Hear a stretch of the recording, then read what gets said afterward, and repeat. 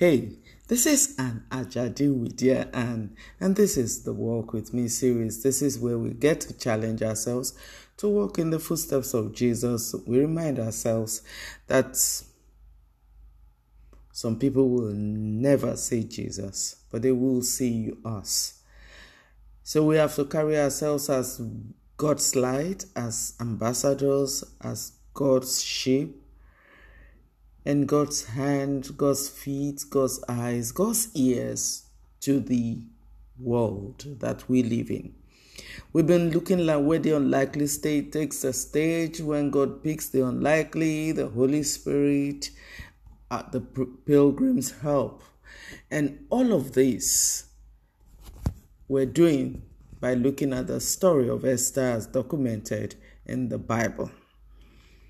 Have you noticed? I still haven't been able to title what we're doing. But all of this is taken from the book God's Lady in Waiting. Actually, the story of Esther. There are many lessons to learn in this 12-chapter book. Many life lessons packed into such a short book. And as you study the book, as you read this book, you will find yourself at some point. Yesterday we talked about the help of the Holy Spirit. Today let's look at another help. The truth is, in life, God positions people to help us. God puts help all over their milestones. There are signals, there are billboards, there are things that will help us, show us the way. I read an excerpt from the book God's Lady in Waiting, written by Anne Ajadi, and of course, read by Anne Ajadi. This one is titled Hagar, the God-sent help. Providence was also waiting in the harem for Esther, Our Lady. As soon as she showed up, she was singled out. Pray, what did Hagar see? What was it about her that distinguished her from the rest? Were there criteria for recognizing potential? If there were, what would the parameters be? All we know was that Esther found favor with him. Let us put our imagination to work for a moment. At least 400 young girls made it before Hagar, and they were all stunning. They were all in their bloom. So what was not to describe as beautiful? If one were to see them all paraded, it will get to a point you'll be tired of seeing beauty. At some point, they would all look the same. The point here is that beauty in demand cannot be external. Only a discerning heart can locate it. There's something to say for Hagar's discerning abilities as he picked out Esther. He must have discerned greatness, heard the voice of providence, and heeded the instructions of wisdom, because he did not end up at spotting her. He separated her, put her in a special part of the harem, even gave her 7 servants. How did he pull that off? You may want to ask. Did the other girls react to this action? The Bible did not let us into an answer to those questions, but we can imagine that they noted the act and probably marked Esther down. To separate Esther could only mean she got treatments administered with utmost care.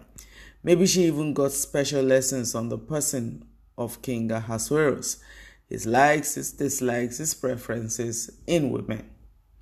Hagar must have intimated her about the king's temper and how to handle it, encouraged her and given her hope of having a shot at the throne.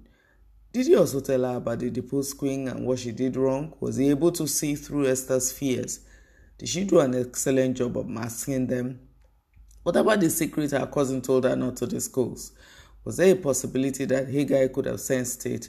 We may never know the answer to all these questions, but we do know that Esther's presence in the harem was being divinely guided. Because there are so many of them in the harem, it was nearly impossible not to have cliques and all kinds of intrigues. Mordecai warned her about comporting herself wisely. He advised her to be focused and always remember there was a reason Providence placed her in the palace. Haggai must have reinforced that as the only report we have of her in the harem. She sought Haggai's opinion and abided by his advice. Since we have no way of telling what it was in Esther that endeared Haggai to her and caused him to extend favor to her, we can only conclude that her God's hand was upon her, and the eunuch was discerning enough to understand and work with it. Hear what the Bible says. It says that she pleased him and won his favor. Immediately he provided her with her beauty treatments and special food. He assigned her to 7 female attendants selected from the king's palace and moved her and her attendants into the best place. Mark that, best place in the harem. That was Esther chapter 2 verse 9. Haggai was Esther's destiny helper. He made her stay in the harem bearable. Unlike the other girls, she was carrying a secret, which made her extra careful. She had to be mindful, or she risked letting her identity slip.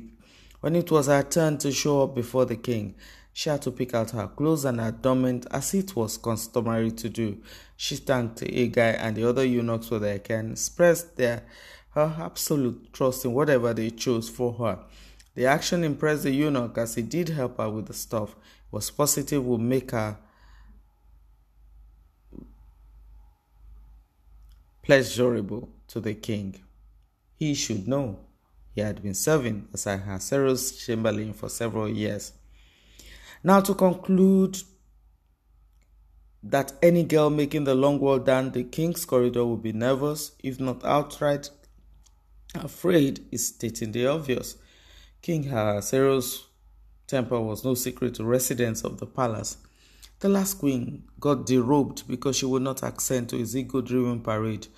To know that he regretted his decision the very next morning was proof that he was a fickle man. That was a man in whose hands the fate of all the maidens laid.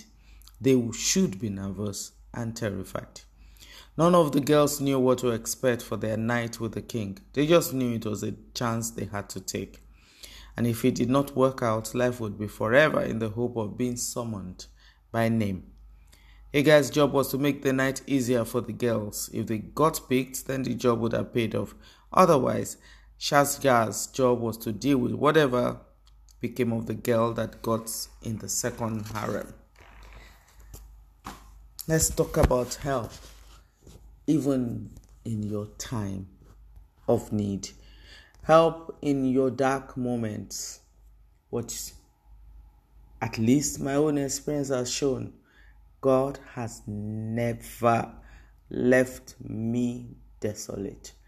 And He's not likely to leave you desolate too. Remember, He promised that He would never leave us nor forsake us. He would always be with us. He will walk with us when we walk through the fire, when we go through the storm. He said that He will be with us. He also said that He is our refuge and our strength, is our very present help in time of trouble. My dear, I don't know what you're going through now. I don't know what your story is, but I do know that God is there with you. God is there showing you what to do. He's positioned people in your path to show you the next level.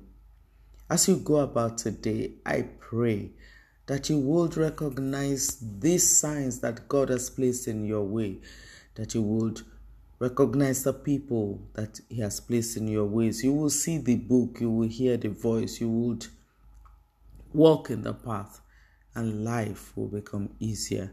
And I pray that you will walk into providence. Fate will smile on you. Heavens will kiss the earth as far as you are concerned.